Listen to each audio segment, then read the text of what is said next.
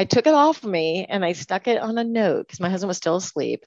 And I said, my pumps failed. Medtronic's sending me another one overnight, but I'm taking a syringe with me and some insulin and my blood sugar checker in a bag. And, say a prayer for me. I'm like, off I go, right?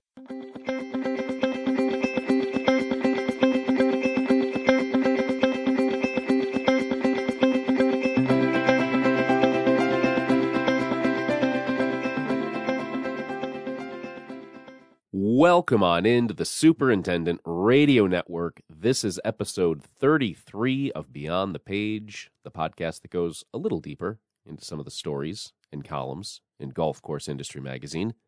And I'm Matt Lowell, managing editor of the magazine, host of some of the podcasts on the Superintendent Radio Network, host of this one. And that's why you'll hear a little bit today from me, and thankfully a lot more from my two great guests. Up first is Linda Carrier. She is a crew member at the Country Club of North Carolina in Pinehurst.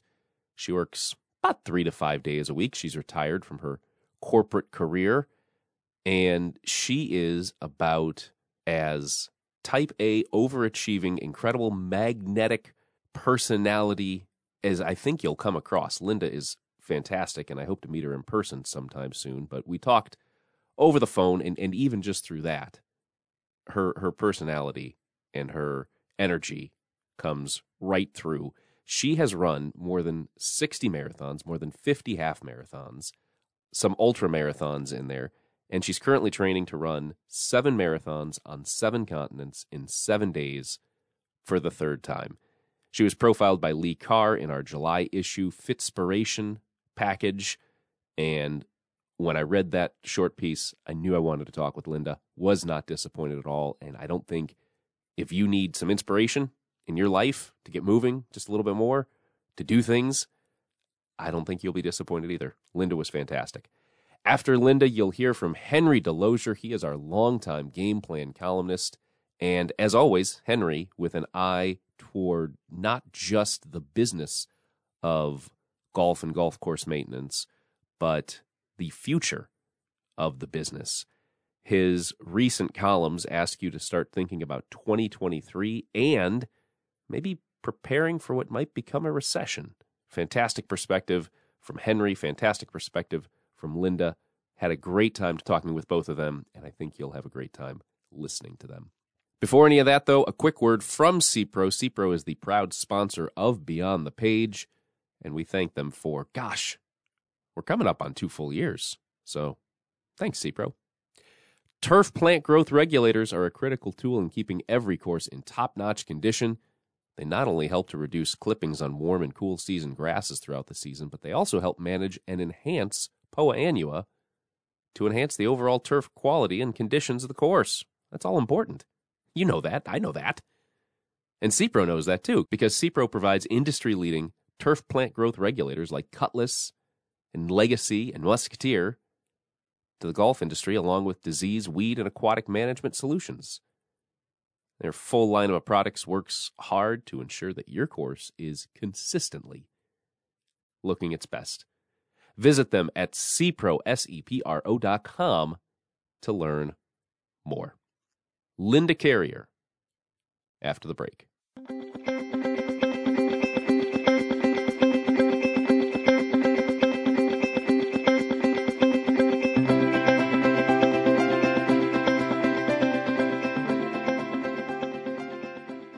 Linda, welcome to the podcast. How you doing? Good. Thank you. Thank you for having me. Yeah. So in case folks have not read the July issue, either online at www.golfcourseindustry.com/magazine or in the physical issue, which is out now, Lee Carr, one of our great contributors, profiled you and 2 other turf pros in a cover package story called Fitspiration. There's Joe Wachter, who's the superintendent at Glen Echo in St. Louis.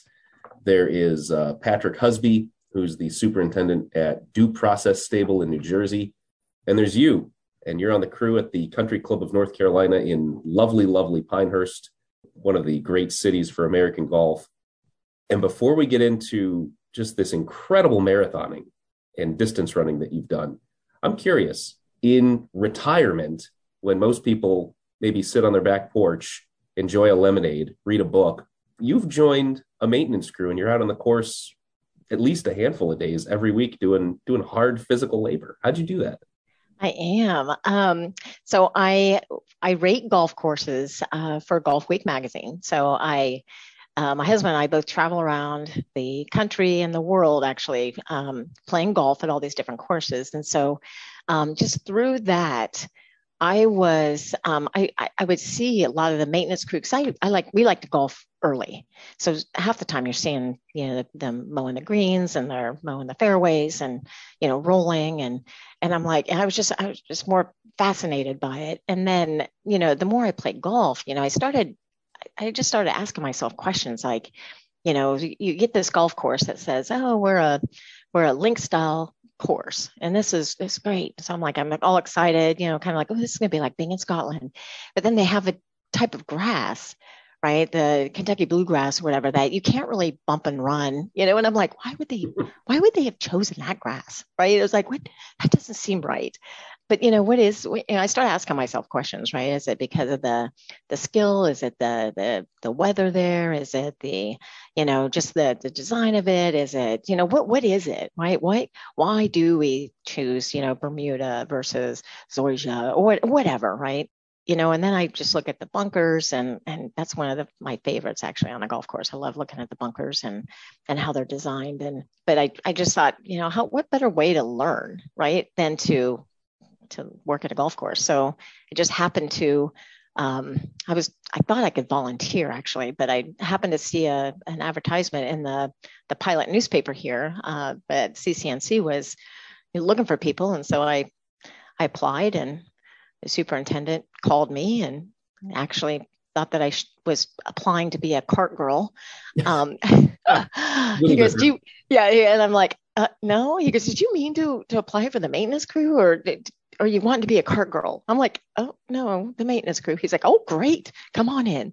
And so now I work there. I work somewhere between 3 and 5 days a week, anywhere between 3 and 5 hours a day. And I've mowed some of the greens and I've rolled them, and that's my favorite right now is rolling them. And then doing the sand sweeper and the bunkers, and mostly do moving tees and trash and that kind of stuff, but picking pine cones. But it's fun. It's a blast. I love it. Labor is such a challenge for every superintendent, for every agronomy director in this industry. I remember right at the second peak of COVID in late 2020, we asked in our State of the Industry survey, what is your number one challenge for the next year? And COVID-19 preparations, restrictions was number 2. And labor, even then, was number 1. Yeah, so you still see it. Mm-hmm. If I'm sure there are many superintendents out there listening who are thinking, why can't I just have just somebody from around the city who could just call up and say, I'd like to work for you a little bit here and there. Right. I know, because I find it just fun, and I'm always asking, like, can I teach me something new? I want to try that. Let me do, and because there's got to be people out there that want to do it. I love being outdoors. I love the physical aspect of it. It's just I just find it fascinating. You said rolling right now at the moment is your favorite thing. What have been some of the other highlights over the last few years of course maintenance for you? I like, I've done a couple, kind of the setup for tournaments and stuff. To me, I think that's, you get the USGA or whoever it is that's coming in and wanting you to, like they're doing the stimp meter and stuff, so I got to follow the guy around and was kind of watching. That to me was just like fascinating as well, placing, just where they're going to place the pin and why, and, and just how fast you need to have the greens going. And, that was really fun. But I do also like to do the Sand Pro, that thing moves. I love the way that turns and moves and, around in the bunker, and you can just kind of do it however you need to, right? But to get the sand sweeper in there and it looks pretty and, but yeah, I don't know. I think all of them. I'm waiting to. I want to really get on the blower. So that big old tractor blower. So I keep looking at that. I'm like, ooh, I want to do that next. I haven't done it yet because, the person doesn't want to show me just yet, but I'll get around to it. I think it's just because it'll probably be a little slow, but. Now, is that your superintendent there, or is that somebody else on the crew who doesn't want to show you, maybe doesn't want to give that duty up just yet? I think it's just somebody on the crew that just doesn't, I think there's some people who are like, this is my job, and I'm like, hey, teach me. I don't want to give it up. I love this, and I get that, but it's like, I'm not going to take your job. I just want to get on it. I want to see how you do it. I want to know, a lot of it is like, even like mowing the fairways or when they're, spraying. And if I'm the one that's setting the tee markers, sometimes they run over my tee markers. Right. And so they squish them into that. And I'm like, really? And so, but to me, if I could do that, if I could spray or if I could mow the fairways or, I would know, like, maybe I need to place them slightly different, right? Maybe a half a foot in further, what is it that makes them, that they can't see it, because if I've never done it, I have no idea. Right. So if I'm just randomly, placing things around and they're thinking, what the heck, why isn't this girl doing, I don't know. And so, a lot of times I just want to learn, right? What's the best way to do that? So you as you're cutting the rough, and you have to get up close to the tee boxes, right? What's, when am I doing something right that you can't see that? Or is it, I don't know. I'm just making it up, but sometimes they run them over and I'm like, oh, it's like, don't stop running them over. But yeah, it's fun. Just based on, we've been talking recorded and not for about 20, 25 minutes based on that, one other interview that I read with you and what Lee wrote about you. You just seem like an incredibly curious person in all aspects of life, whether it's working on the crew, in retirement, your career, which you stepped back from a handful of years ago, course rating, which I don't even think we've mentioned on this episode. You've rated 130, 140, almost 150 courses for Golf Week, the number we hadn't mentioned, I don't think, and your distance running, which we'll get into here in a few minutes. Just, has this been something lifelong? You've always been curious no matter what it is? It is. It absolutely. I think I drove my parents nuts as a child, right? I just never, it's just, to me, it's just, I'm constantly learning. I want to understand why, right? If something comes up and it's, I just want to understand why did that happen? Why did that person do that? What's the, if, like my mom used to tell me, you can die in a teaspoon of water. I'm like, how, why? Right. And so I'm like trying to figure out how's that work? Right. I mean, it's just, I've always been that way. And so, I don't know. It's just, I'm still doing it. So you said you work 3 to 5 days a week, 3 to 5 hours a shift at CCNC Country Club of North Carolina in Pinehurst. This leaves you quite a bit of time to train for your outside interest, which I don't know if this is essentially your full-time job now in terms of just hours, but marathon and other distance training. You have run how many full and how many half marathons now? So full marathons, I have done 68. Oh. Half marathons, I think I'm at 50, 52 maybe. I've done 2 50-milers and I've done 150K. Yeah. So, and I've got a marathon coming up this weekend. Right. The up in Wisconsin. Mm-hmm. Just Wisconsin in the summer. Not we emailed about this. There are not many summer marathons. That's Certainly true. At the end of July, it's very hot, and especially this year, It's not everywhere. Yep.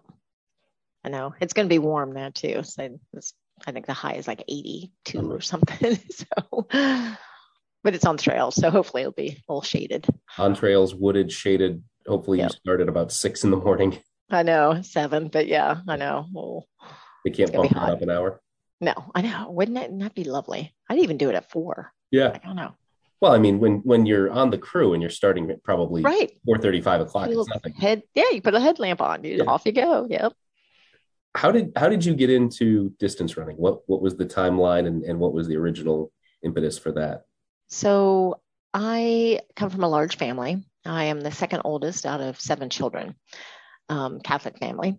And I have a lot of energy. And so my older sister was a book reader. Then there was me. And then my other sister, the one that's a year younger, she was all into art, right? So she was always, you could see her sitting there drawing. My two brothers were always into sports. And my two younger sisters were, kind of into kind of girly stuff, right? And dressing up and hair and that kind of thing. And then there was me. And so I'm like, curious, popping around. Why is this? What's doing? And it would drive my mother crazy. My dad's at work. My mom's taking care of us. And so I would just drive her nuts. And so, if I didn't have anything to do, I'd get into trouble, or I would stand in front of the TV and just jump. And so she would send me out to run around the block. And she would tell me, she goes, Linda, you're driving me nuts. Go run around the block until I tell you to stop. Okay. And so I would run around the block, run around. And then, the neighbor kids during the summer, they were like, oh, here comes Linda. And so they would do things like put out lawn chairs. They would time me, see if you can do it faster the next lap. Right. And so they would time me, or, and sometimes my mom would join me, but, it didn't matter what the temperature was, what if it was raining, if I was driving her nuts, she would get me running around the block. And so, so eventually I loved it, right? I just started seeing the benefit of it. Kept me calm, right? I didn't feel like I was like wound up tighter than an 8-day clock, right? I'm like, all of a sudden I was like, oh, I can actually focus now, and so it worked for me. And so it helped me in school, and it helped me just with everyday life. And I just started seeing that, right? As I started getting older. And so, when I never did it really in junior high or high school or even college. I just did it more for fun. And so I would just go out and, get one of my sisters maybe to join me, and, or I get friends at work, and we'd just go out and run. And then in 96, I think it was, some friends from work were like, we should try this half marathon thing. I'm like, okay. And so we went up to Vancouver, BC, and we're like, okay, hopefully it doesn't kill us. And so, because we had no idea, right? Yeah. And so we ran it, and I got done, and my husband was there, and I got done, and he's like, he looked at me and he goes, you don't even look like you're tired. Could you have done that again? I said, yeah, I think so. So, and I'm like, I'll meet you at the hotel. I'm just going to run back to the hotel. He's like, what is wrong with you? And then I thought, well, I'm going to try a marathon. So once I did that, I was kind of hooked, and I just I like the time, I just like being out there. I like being outside. I like like what better way to see a city than to run through the streets, right? And see some of the culture. Like when you run New York, right? You run through all the boroughs, right? And so it's just a beautiful, and it changes through each one of those boroughs. And it's just, to me, it's just fascinating. And, you can just feel and see the culture. And so I enjoy that. And, so I don't know. So I just keep doing it. So 1996, you're up running in Vancouver, like you said, Vancouver, British Columbia. Mm-hmm. Great year for distance running in America. I don't know if you remember this just offhand, but it was the centennial of the Boston Marathon, which is the oldest marathon in the country. Mm-hmm. And that was the year that they opened the race to, I think, everybody. I don't think you had to qualify for that year. And I think there was something like 40,000 people running from Hopkinton to downtown Boston. Yep. Was this on your radar at the time? It was. My husband actually had seen that because it was like a lottery. You like submitted. And so he's like, you should do that. And I believe I did. I didn't get selected, obviously, but I hadn't trained for a marathon. I was just looking at doing the half. And so I was like, oh, wow, how cool is that? And so I went ahead and did that. And then I just started.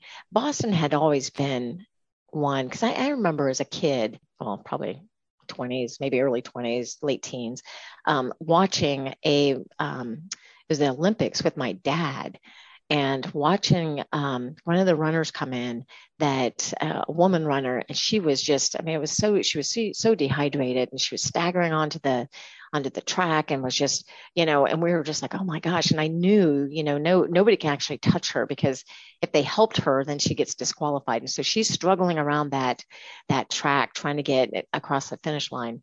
And I just remember looking at my dad, and I said, I'm going to do that. I want to run a marathon. And I said, I'm going to run Boston. And he's like, yeah, good luck with that.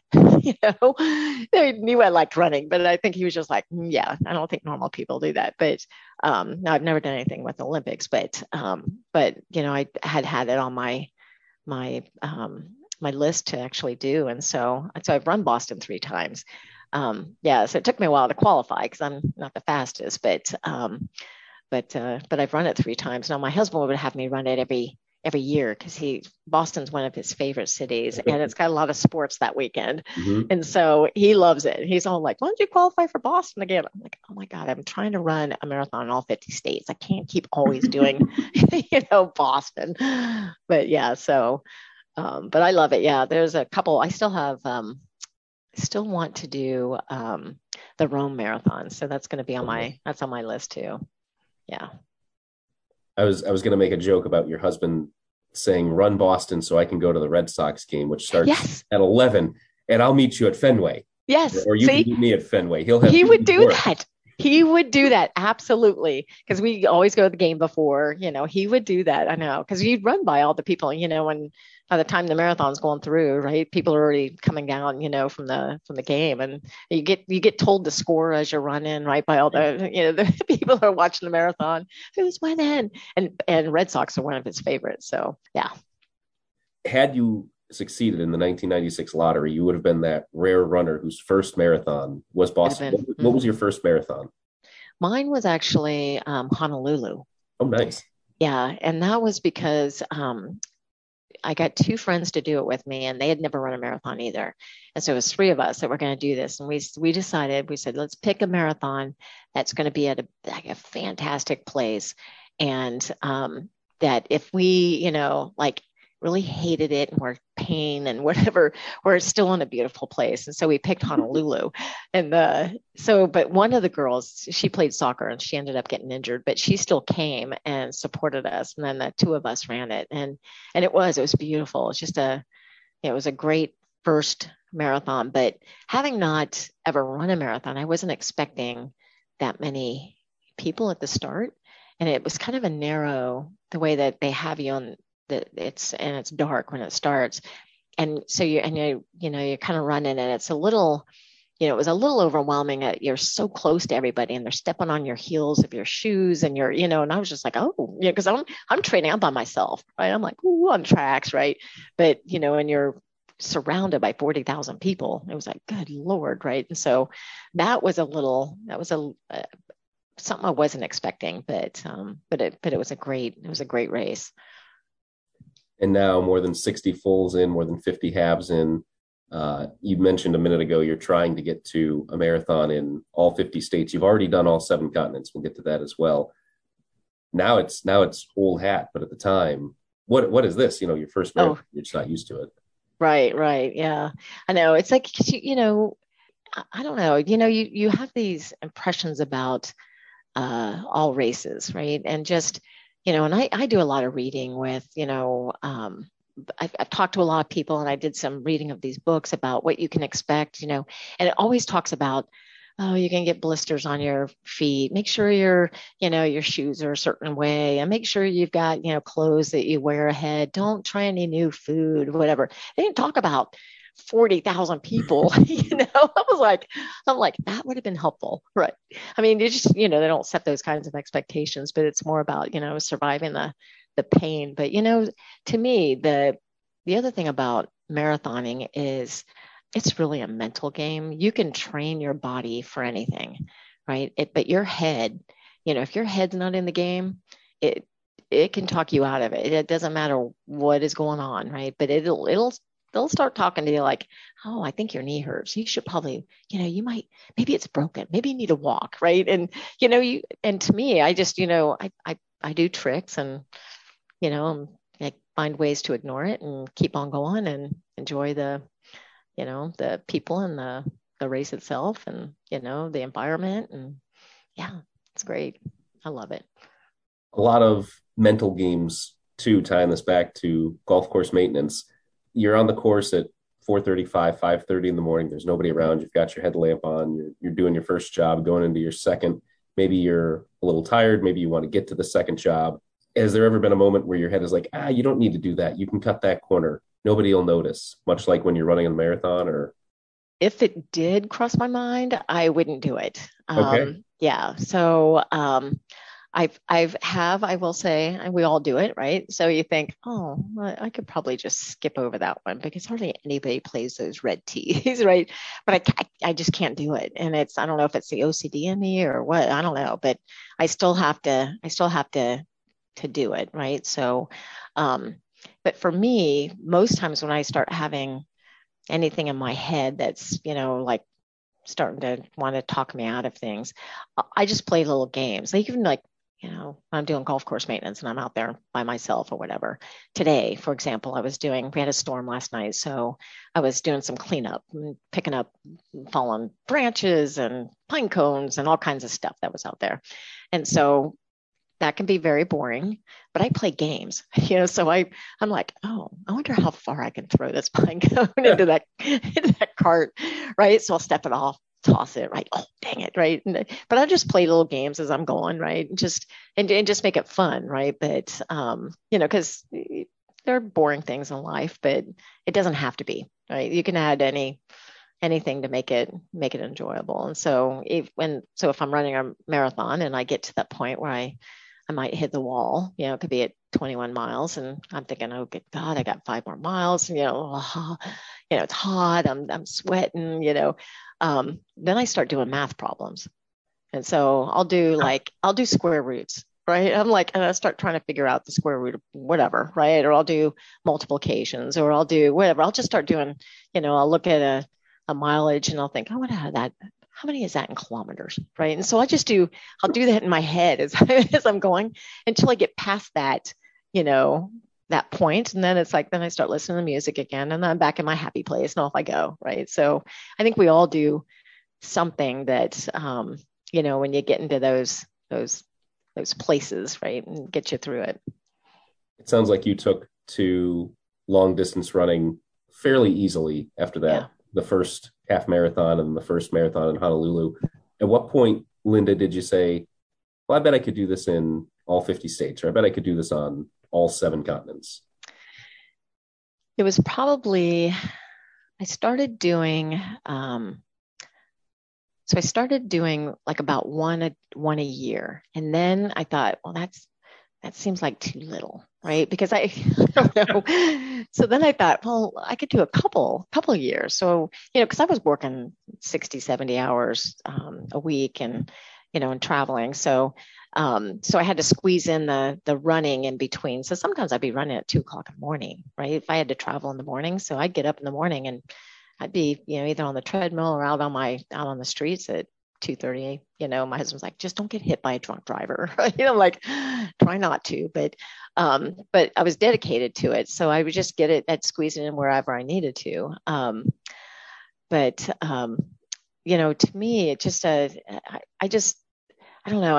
It comes easily. And then I would say probably when I was probably had done about 20 something of them, marathons, I started looking at things like the Goofy challenge, right? Because I wanted something that could, Yeah. challenge me a little bit better. Because then marathons are like, it's just another race, right? And so I did the Walt Disney Goofy challenge, which I think was like a 10K one day, a half marathon the next, and then a marathon, the full marathon the next day, right? So it was like Friday, Saturday, Sunday. And I think they've actually now added an even more extreme version. I can't remember what it's called, but I think it's a 5K, 10K, half and full on Right. successive days, which is just, or maybe it's a mile, but it's ridiculous. Right. Yeah. And well, I was like, oh, I wonder if I could do that. Right. And so I challenged that. I challenged myself with that. And then, and so I kept looking for things. I thought, well, that was kind of fun.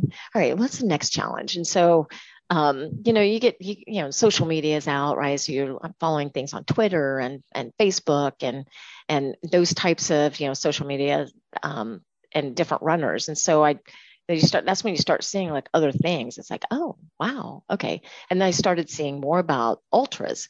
And that's where the 50K and the 50 miler and the 100 milers and and just the kind of Death Valley ones and, these just crazy ones. And I kept thinking, I could do that. Right. I wonder what that's.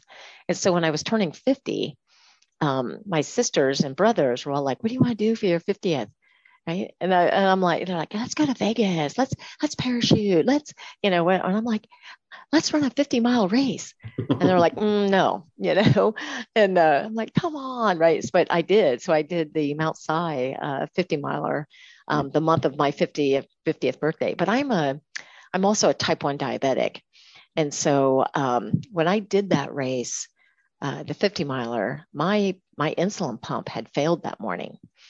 And the race, I mean, I had to be there like 5 o'clock in the morning or whatever. So I got up and I'm getting ready, and I've been training for the last 3 months, and I do something with my pump, and I realized like it had just failed. It was dead.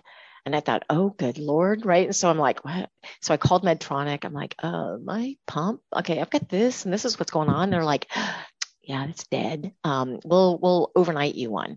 Well, I'm like, but I've got a 50-mile race in like an hour, right? And they're like, you probably shouldn't do that. I'm like, oh, no, I'm doing it. I've trained, right? So I took it off of me and I stuck it on a note because my husband was still asleep.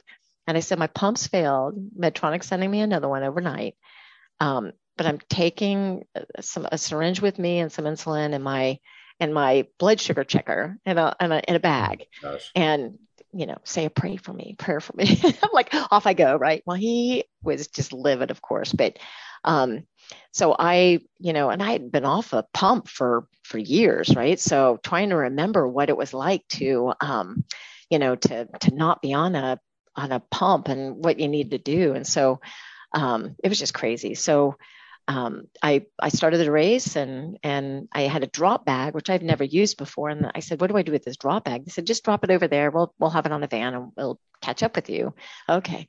And so off I go. Well, I'm like, well, I can't eat anything because I don't have my insulin with me. So I'm going along, and pretty soon I'm like, I don't know, 25 miles or whatever, and 30 miles. And I really need to eat something. And so we get up to where the drop bag should be.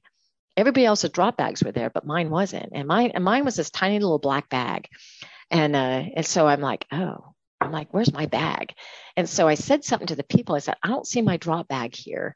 I'm going to go ahead and run up, because there was it might have been the 25 mile. I don't remember, but you had to run up like 5 miles, came back 5 miles. There was a 30. So that would have been the 40 miles mark. So I said, I'm going to go up and run, and then I'll come back, and you guys need to find my drop bag. Right. So I came back, and they're like, we don't know where it's at. And they figured out eventually that they had left. They didn't see it. It had slid in the back of the van.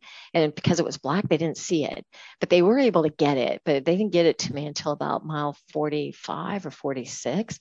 So I hadn't eaten anything. I hadn't drank anything. I was sicker than a freaking dog, as you can imagine. Didn't have my insulin with me. I had nothing. My sugar checker, nothing with me. And so they finally caught up with me, and I probably had about 5 miles left. And by this time I'd been just throwing up and was just sicker than a dog. And but I finished, so I was happy to finish, and I was alive. And then the next day I got my pump and everything was fine.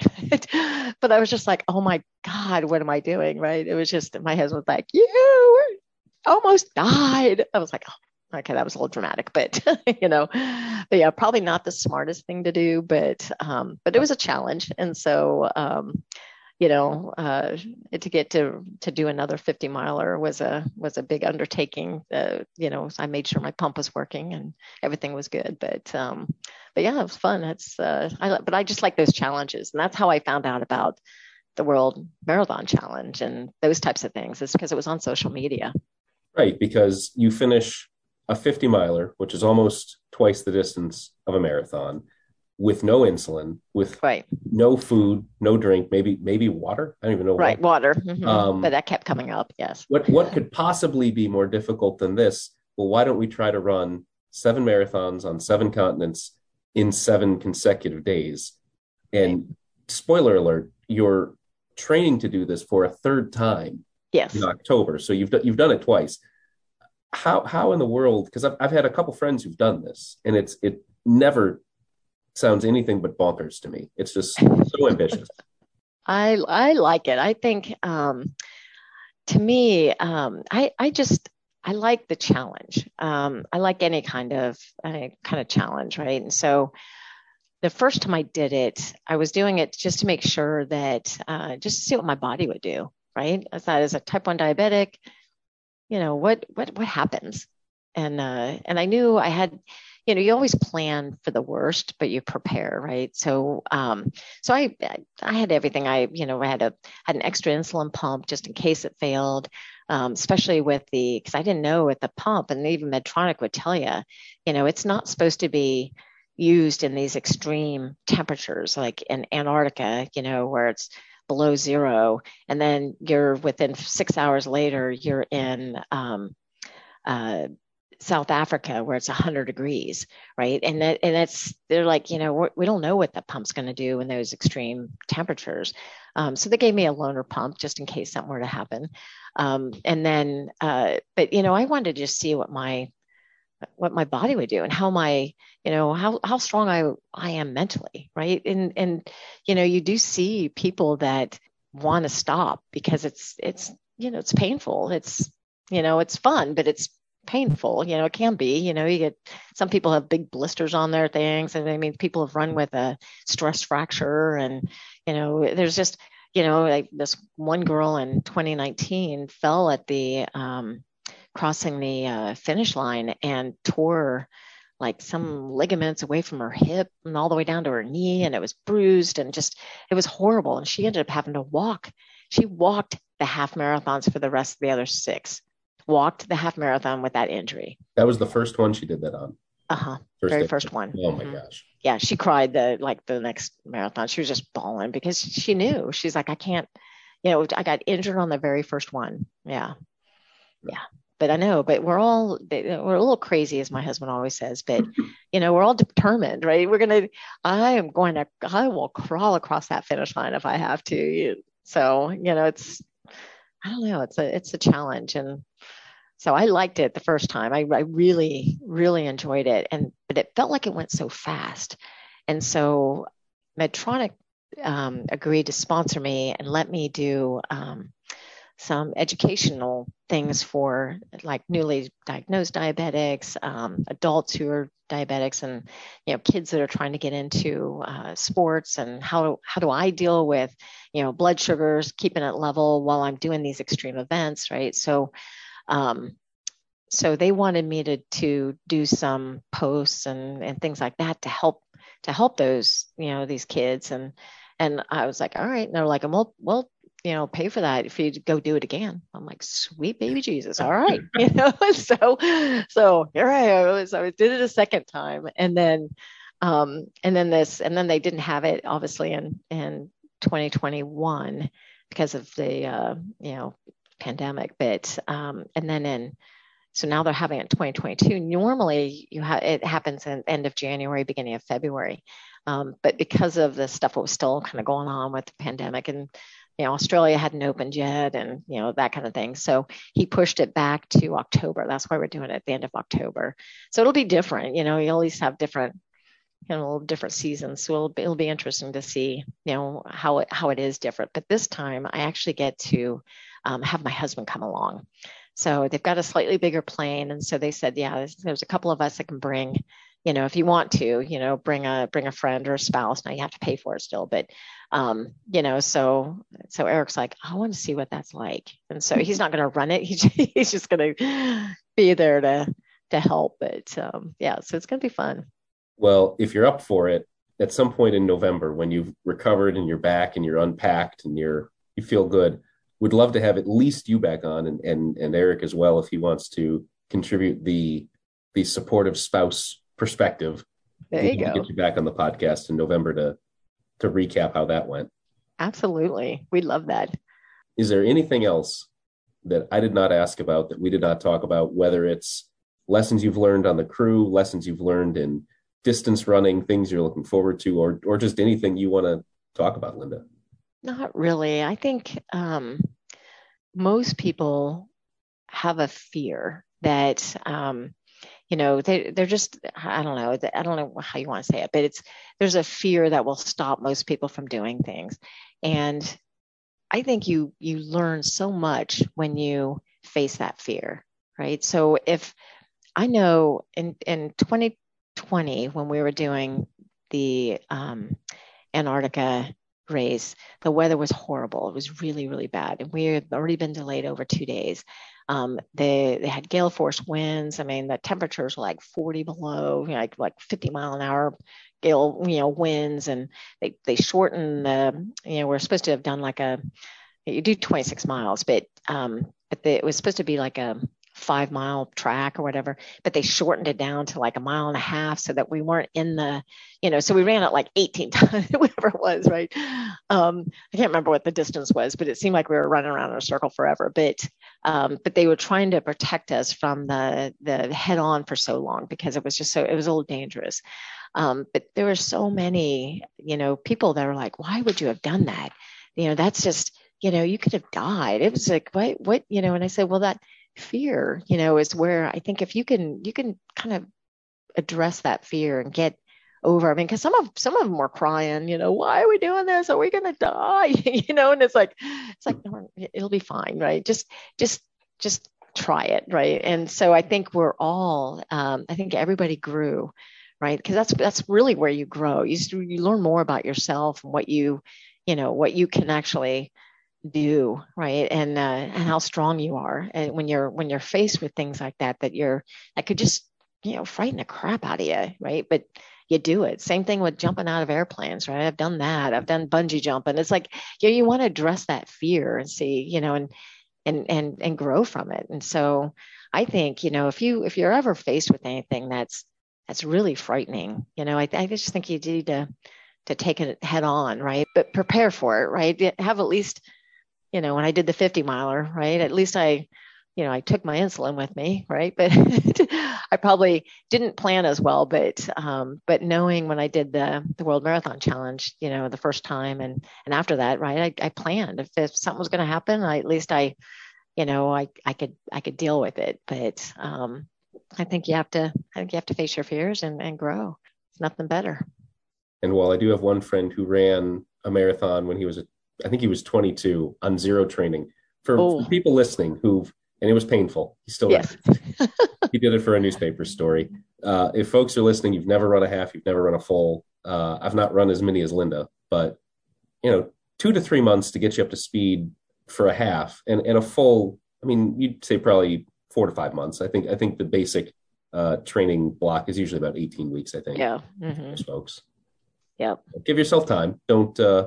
Right. Don't just jump into running a loop in Antarctica in 40 temperatures. That's a little advanced. Yes, that is. Yeah, no, I think if you do the training, and you can find training in any books or online or whatever, right? Just stick to the training. Don't take any shortcuts. Stick to the training, get that done. And then it's just a mind game after that, right? So find ways. And a lot of times what I do, especially for the World Marathon Challenge, it's loops on every continent, right? So you could be doing 12 loops, you could be doing 5 loops. It just depends on the mileage.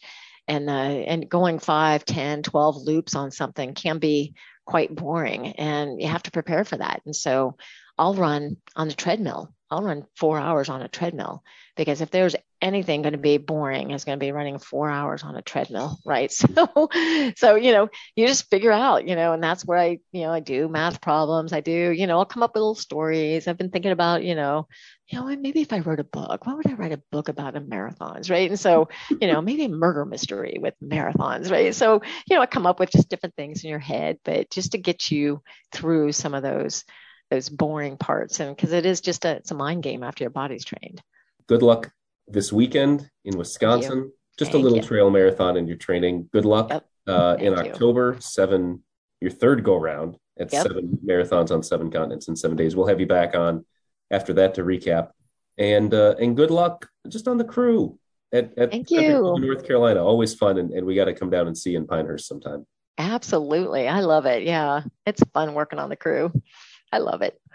Linda Carrier, if you're not inspired now, I don't know what it'll take. Thank you so much for coming on. Thank you. I appreciate it.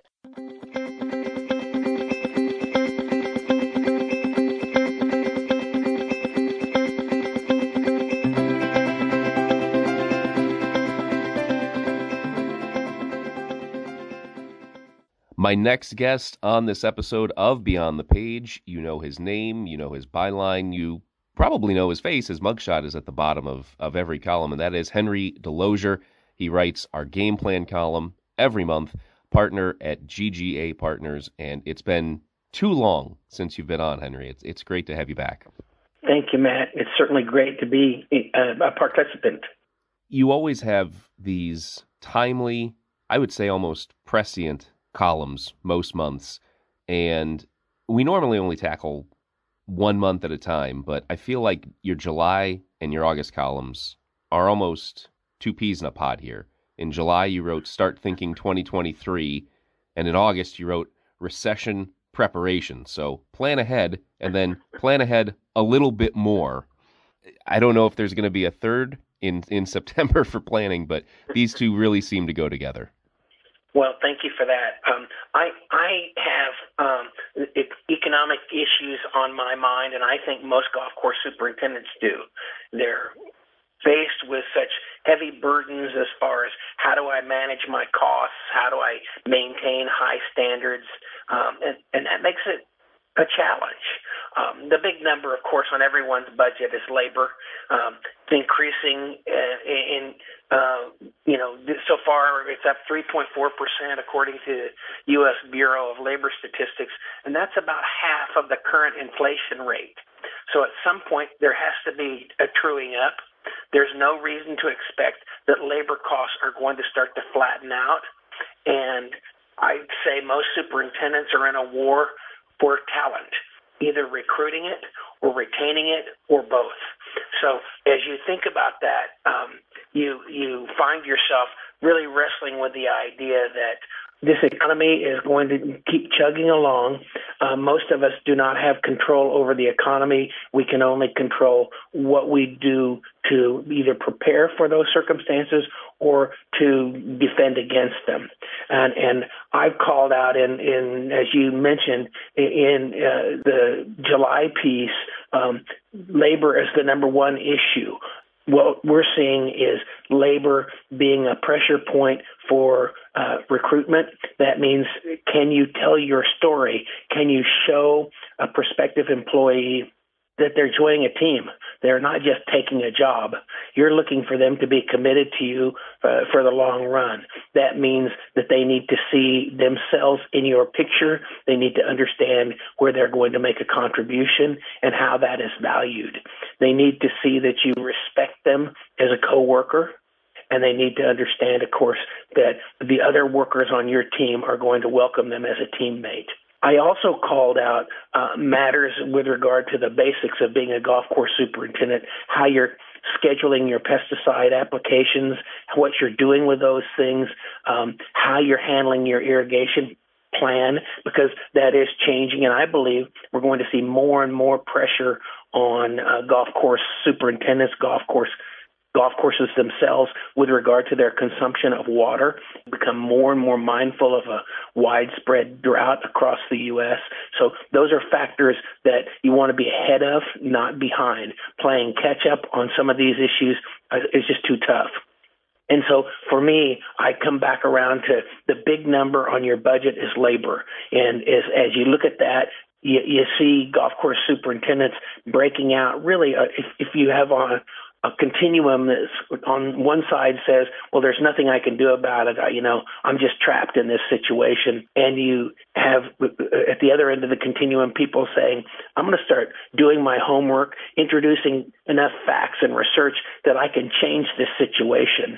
And that's the way most of these discussions are separating out. The folks who are superintendents who say, well, there's nothing I can do about it. The accounting department or the manager or the owner gives me the numbers and I'm just stuck with them. And I have to figure out a way to make it work. I want to encourage superintendents to give themselves more credit than that. They're responsible for the most valuable asset on the balance sheet of every one of their facilities. That golf course is the backbone of most clubs and golf facilities. And so a golf course superintendent's got to stand up for that golf course, got to fight for that budget, got to get that additional labor cost in place so you can do the job you want. How you'd say? First of all, I'd say call on your academic training and do the research on labor and compensation trends. It's all out there. There's plenty of information. I go usually to the U.S. Bureau of Labor Statistics because those are highly reliable data points.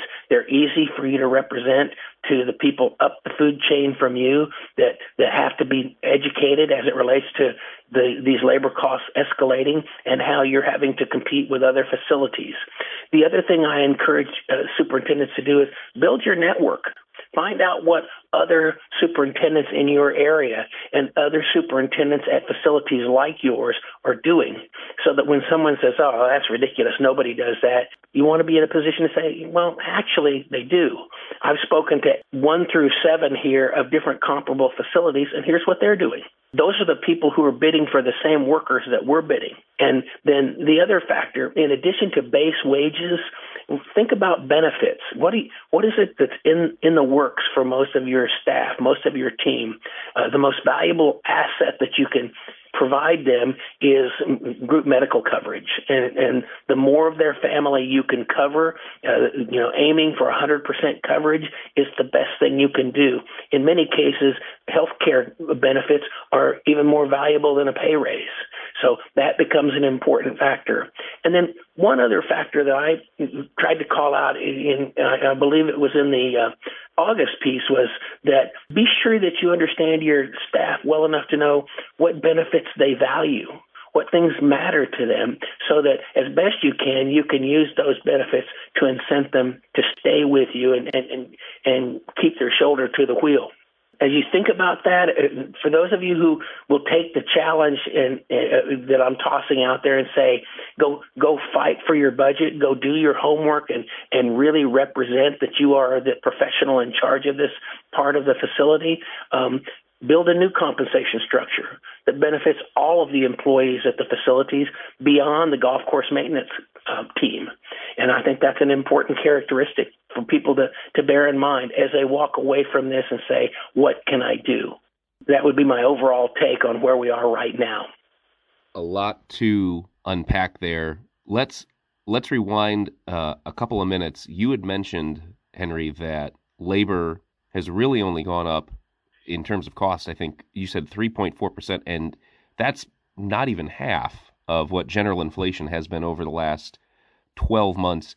Do you anticipate that the labor costs are going to fully catch up to inflation? And if so, should superintendents plan to bump up just sheer wages or salaries? Or, as you mentioned with benefits, can some of that be rolled into medical benefits or other variable benefits? It very well may be. For first order of businesses, I don't think the shortfall is going to persist. At some point, inflation will start to taper off, and when it does, then compensation benefits will catch up. And at the same time, that will be a slow curve. So it's really important that everyone keep in mind that you've got to keep pushing your labor costs upward and accounting for that. Most golf course superintendents know that their labor costs represent 56% of their overall budget historically. That number is now up closer to 60%. And I don't think it's going to come down. And the reason that I think that is because this great resignation seems to be persisting. A lot of people are just deciding they've had enough. They don't need to work anymore, or they don't want to work anymore. And I think that's going to put pressure on until we find new segments of our society that would like to embrace some of these jobs that we have available on golf courses. Well, and amid everything else that you pointed out, I was going to say, for all the folks who are walking away from whatever job they're walking away from, there is a lot to be said for, granted it is a physically and sometimes mentally, but mostly physically demanding, taxing job, golf course maintenance, but you are outside, you do have a certain level of freedom. I think there could be a lot of selling points for superintendents to try to bring in people if they could only find them and get them to the golf course. Sure. And my advice to superintendents is try every online resource of which you are knowledgeable. Indeed, Monster, LinkedIn, every one of them. Put yourself out there and toss out the ones that don't yield anything from you, and keep working the ones that do yield leads for you. Recognize you're not going to get every single person who clicks on a posting, but over time, let the numbers work to your advantage. And as I think shared in previous columns, one of the sources that we have seen of potential labor for golf courses is folks who are mustering out of military service.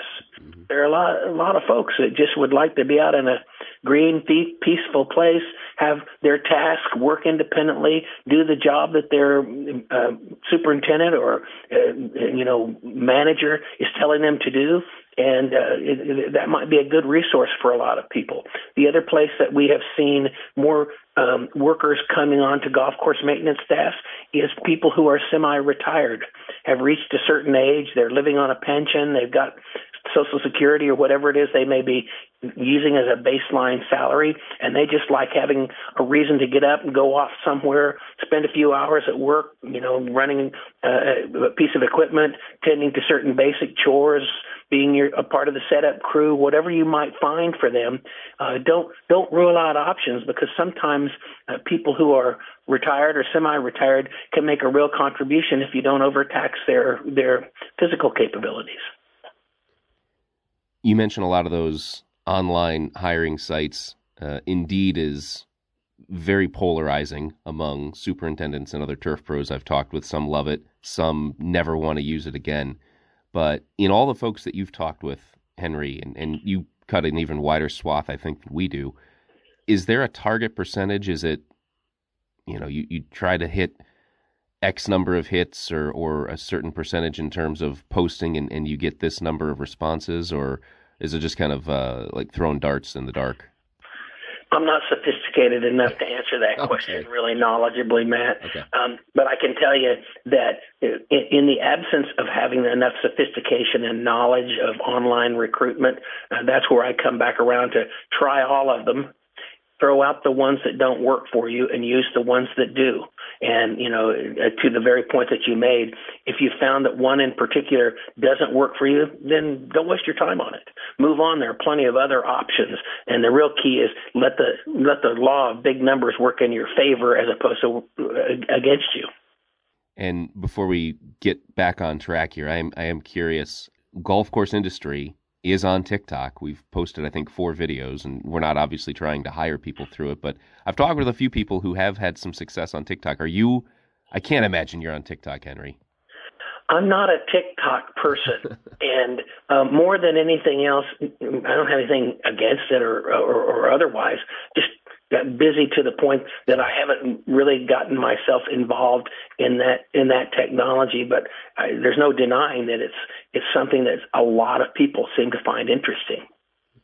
Getting back a little closer to the subject matter of your columns, especially July, in terms of compensation and benefits, we talked a little bit about how compensation might catch up to inflation, although you said inflation probably going to start slowing down a little bit.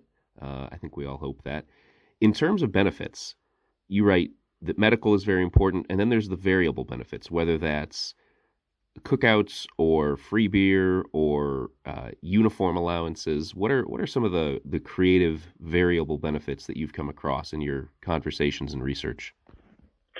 The most meaningful are the ones that give a sense of belonging, give staff the feeling that they're part of something bigger. If that's the superintendent and the assistant superintendent barbecuing steaks for some of the crew on a Friday afternoon, if that's bringing lunch in from somewhere else and feeding everyone, and giving people a chance to sit around together and talk, tell stories, talk sports, that's a real important characteristic.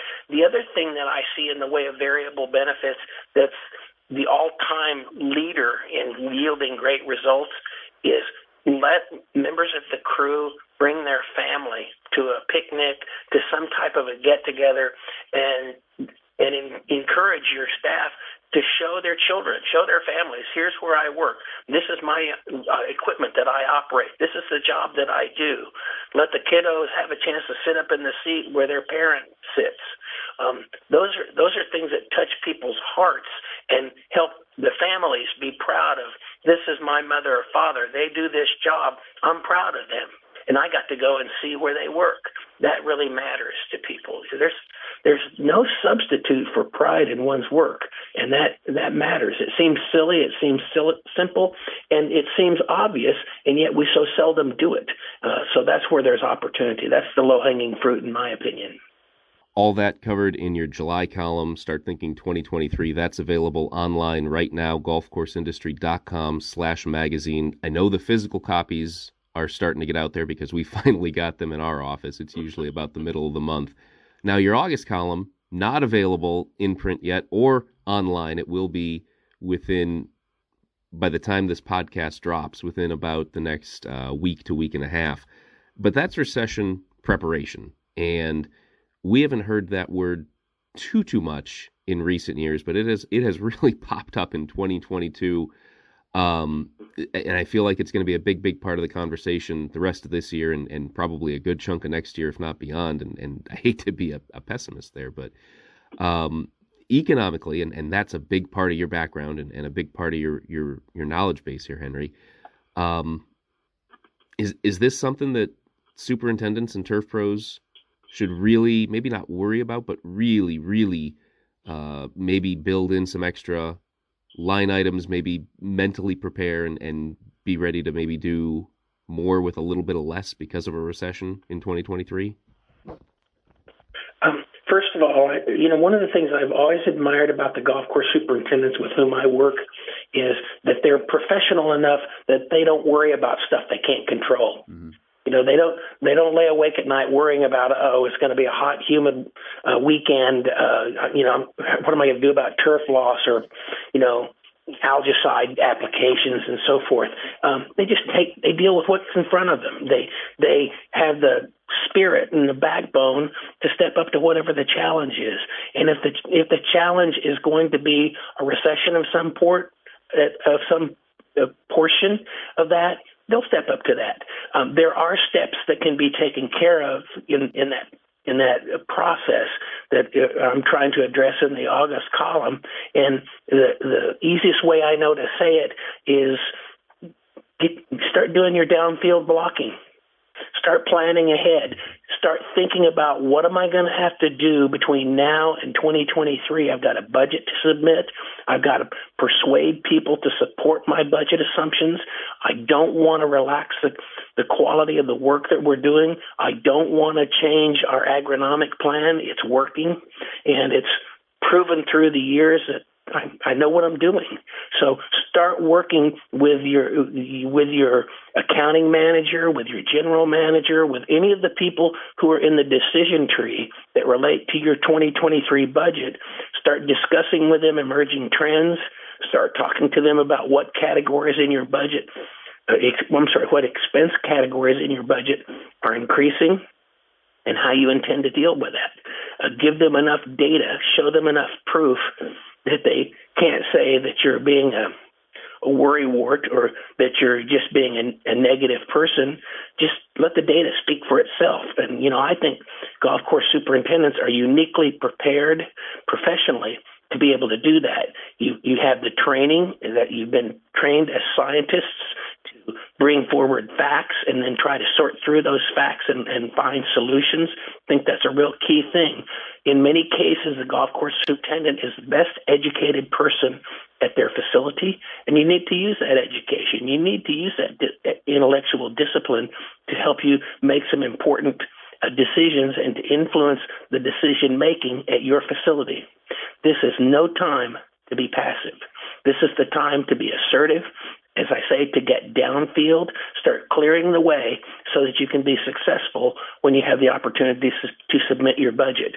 As I indicated a moment ago, there's just no doubt that your labor costs are going to be up and up significantly. There's no doubt you're going to be dealing with enormous volatility in anything related to the oil and gas sector. And one other category where there is no doubt that we're seeing significant increases is increases in insurance-related factors. So those are just three right off the bat, easy to prove, easy to research, and you can bring those in and let everyone know, this is not a matter of me doing a bad job. This is not a matter of me giving you my Christmas wish list. This is simply a matter of me doing my job. And I think that will go a long way in helping your 2023 budget to be better supported. There is one other factor that I wanted to call out because we're seeing so much activity right now on golf course renovations, redos, people wanting to take on new special projects. And one of the bits of advice that I'll toss out for everyone is seek out some third-party help. And I'm not talking about go hire a consultant. No, I'm not talking about go hire somebody to do your job for you. Quite to the contrary, on some of these renovations and special projects, call on some people who've built hundreds of golf courses. You know, there are a number of people who have been golf course builders for decades, have built hundreds of golf courses, and a little renovation or a little redo project might be kind of interesting to them, but it doesn't represent for them some, boulder on their back that they have to carry around, because they can come in, help you do the things you need to do, provide you that extra set of eyes to say, hey, heads up, you need to be on your toes about this or that, or you need to be careful with this circumstance or that circumstance, and they'll be worth their weight in gold to you and make it easier for you to conduct and supervise ongoing special projects or renovation work without it taking your attention away from the other responsibilities that a golf course superintendent has. Fantastic advice, and it makes perfect sense, just whether it's in that or really any other area. Find someone who's done something a lot more times, certainly than you have, but a lot more times than most people have, and rely on their experience, whether it's renovations or any other area for that matter. Absolutely. There was a pretty well-known turf pro who retired from turf maintenance a few years ago, who always said that he tried to be $1 under his annual budget, never over, never a lot under. He'd be within $1. That was his goal, and I think he hit it a lot. Obviously, that's a little more challenging these days than it would have been in the 90s or even the early part of the 2000s and maybe some of the 2010s. What advice would you give to superintendents who are preparing their budget, who are trying to take into account 40-year record inflation, who have a lot of variables with a potential recession, and they're bumping things up, 7, 8, 9%. They're trying to stay in line with inflation, and they present it to the board, or they present it to members, or the city if they're public, city, county, and they get back, well, you don't need that much. Maybe you could make do with a 2% increase, or maybe you could even be flat this year to next year. What's some of your advice to those who are maybe having a little hard luck trying to get the increase for next year? Sure. I've certainly sat in on meetings like that, and I encourage golf course superintendents to be brave, to know that you're the expert in the room. And don't be defensive. Don't become hostile. Which is easy to say when it's not your budget that's being attacked. But when you get frustrated and you start becoming argumentative, you just make the other guy's case for them. So, in other words, recognize that your teammates are the most valuable resources you can influence in the care of the golf course. You have to have a strong team behind you. You have to have enough people on your team to get the work done. And then the next factor that I'd call out is be sure that you keep reminding everyone that this golf course for which I'm responsible is the most valuable asset on the balance sheet. It is the backbone of our operation, and we need the people. We need to invest in the people that will get this job done. So now, as I said, now is the time to be bold. Don't back off. Don't concede on these points that become big points. The fact of the matter is, right now, compensation growth is not keeping up with recession. So conceding on any of those points just puts you further behind the eight ball. Yeah, there's no way when you are mispricing something, there's no way to make up for it on volume. And so I encourage everyone, hang tough. Be sure that you make the case for why these are valuable investments. And sometimes you'll find that one of the most powerful arguments you can make when people want to rationalize why you just don't need as much as you're saying you need, help everybody to understand, here are the impacts of if we don't do this. These are the outcomes that we should likely expect. We should expect degradation in golf course conditioning. We should expect increased dissatisfaction among our golfers. Help everyone to understand these are the ripple effects. So if we're going to not invest in our golf course, if that's the decision, we're deciding that we're going to diminish the value of our asset in favor of 2 or 3% that we should have spent anyhow. So, again, I say be brave, hang tough, and make your case in a very logical, rational manner because it will carry the day. Henry, before I let you go, anything else you want to bring up, anything we didn't talk about, anything that superintendents should know for the rest of 2022 and into 2023? I think I've touched on it in a couple ways, Matt, and I appreciate getting a chance to participate in this discussion. And my message is, we're in a period of time where it's a real roller coaster ride, a lot of volatility, a lot of uncertainty, and I encourage golf course superintendents, stay steady, stick to your job, tend to your responsibilities, and be that steady influence, because your steadiness helps everyone else who's not so certain, who's a little bit less confident. It's your steadiness that they start to lean on and rely upon, and that will get you the things that you aspire to for your work. So I wish you well on that, and I'm sure proud to be able to support in every way that I can. Henry DeLozier is partner at GGA Partners, industry leader, and for golf course industry, writes the game plan column every month. You can find Start Thinking 2023 online now, golfcourseindustry.com/magazine. That's his July column. His August column, Recession Preparation, will be online within about the next week to week and a half. Check them both out, and his full back catalog. Dozens and dozens of fantastic columns. Henry, thanks so much. I appreciate it. Thank you, Matt. Thanks again to Henry DeLozier and Linda Carrier for taking some time to go beyond the page. Thanks to our sponsor, CPRO, which provides industry-leading turf plant growth regulators like Cutlass and Legacy and Musketeer to the golf industry, along with disease, weed, and aquatic management solutions, whose full lineup of products works hard to ensure that your course is consistently looking its best, and who is available 24 hours a day, 7 days a week, online at CPRO, SEPRO.com. And, of course, it should go without saying, but I say it every episode, thanks to all of you for listening to all the podcasts on the Superintendent Radio Network. You get new episodes of Off the Course, Greens with Envy, Tartan Talks, and Beyond the Page just about every Tuesday. Real Turf Techs with Trent Manning drops on the third Wednesday of each month, and Wonderful Women of Golf with Rick Wolfel drops on the first Thursday of each month.